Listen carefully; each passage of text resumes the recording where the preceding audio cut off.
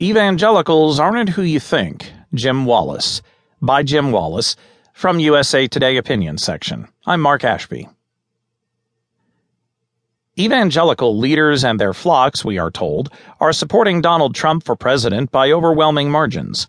Despite a campaign marked by bigotry, xenophobia, and misogyny, and a candidate whose personal character and sexual morality are completely contrary to their professed values, evangelicals are still rallying to Trump's side, or so the story goes. But there's a problem with that story.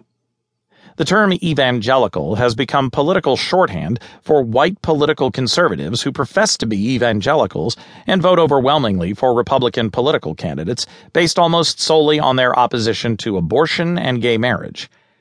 This characterization erases the voices of tens of millions of Americans who fit the theological definition of evangelical, but who do not support such a narrow definition of moral issues and clearly do not support Trump or his bigotry. These evangelicals are African American, Latino, Asian American, Native American, and white. They are younger and older, and they are women and men. They are Christians who believe in the centrality of Christ as Savior of humanity and the world, the importance of both conversion and discipleship, the authority of the Scriptures, and the good news of the gospel, especially for the poor and oppressed, as Jesus himself defined it in his opening sermon at Nazareth. Some 35% of U.S. adults identify as evangelical or born again, according to the Pew Research Center, but only 76% of this group is white. The problem with polls, like one done by Pew that shows Trump's support among white evangelicals at 78%, is that the press often reports the results as overwhelming support from all evangelical voters, and that is just not the case. For instance, a new Lifeway poll shows support for Trump among white evangelicals at 65%, while his support among all evangelicals is only 45%. In an October 9th Reuters poll, Trump similarly won 44.8% of self-described born-again Christians. The truth is that most U.S. evangelicals do not support Trump.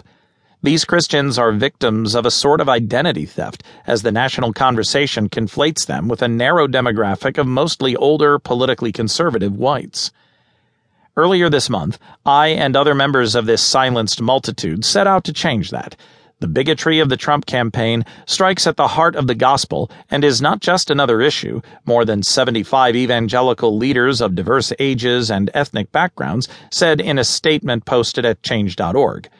We, undersigned evangelicals, simply will not tolerate the racial, religious, and gender bigotry that Donald Trump has consistently and deliberately fueled, no matter how else we choose to vote or not to vote, we said. This declaration comes from individual leaders who believe bigotry must be denounced for the sake of the integrity of the Christian faith and the very meaning of the word evangelical. If the mistaken perception persists that evangelicals overwhelmingly support Trump in this election, it could mean the obituary of the true meaning of evangelical in America, especially for a new generation. As Robert Jones has expertly documented in his recent book, The End of White Christian America, the number of older, conservative white male evangelicals is shrinking each year.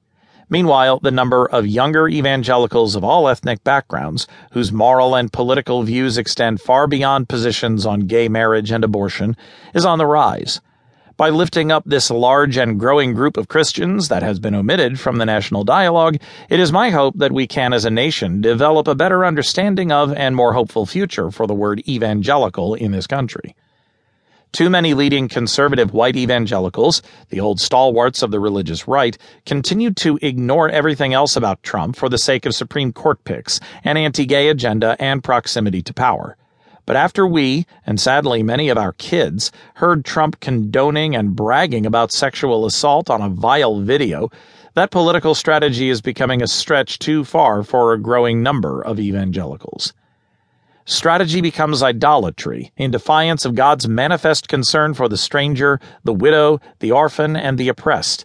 Strategy becomes idolatry when we betray our deepest values in pursuit of earthly influence, editorial director Andy Crouch wrote in Christianity Today.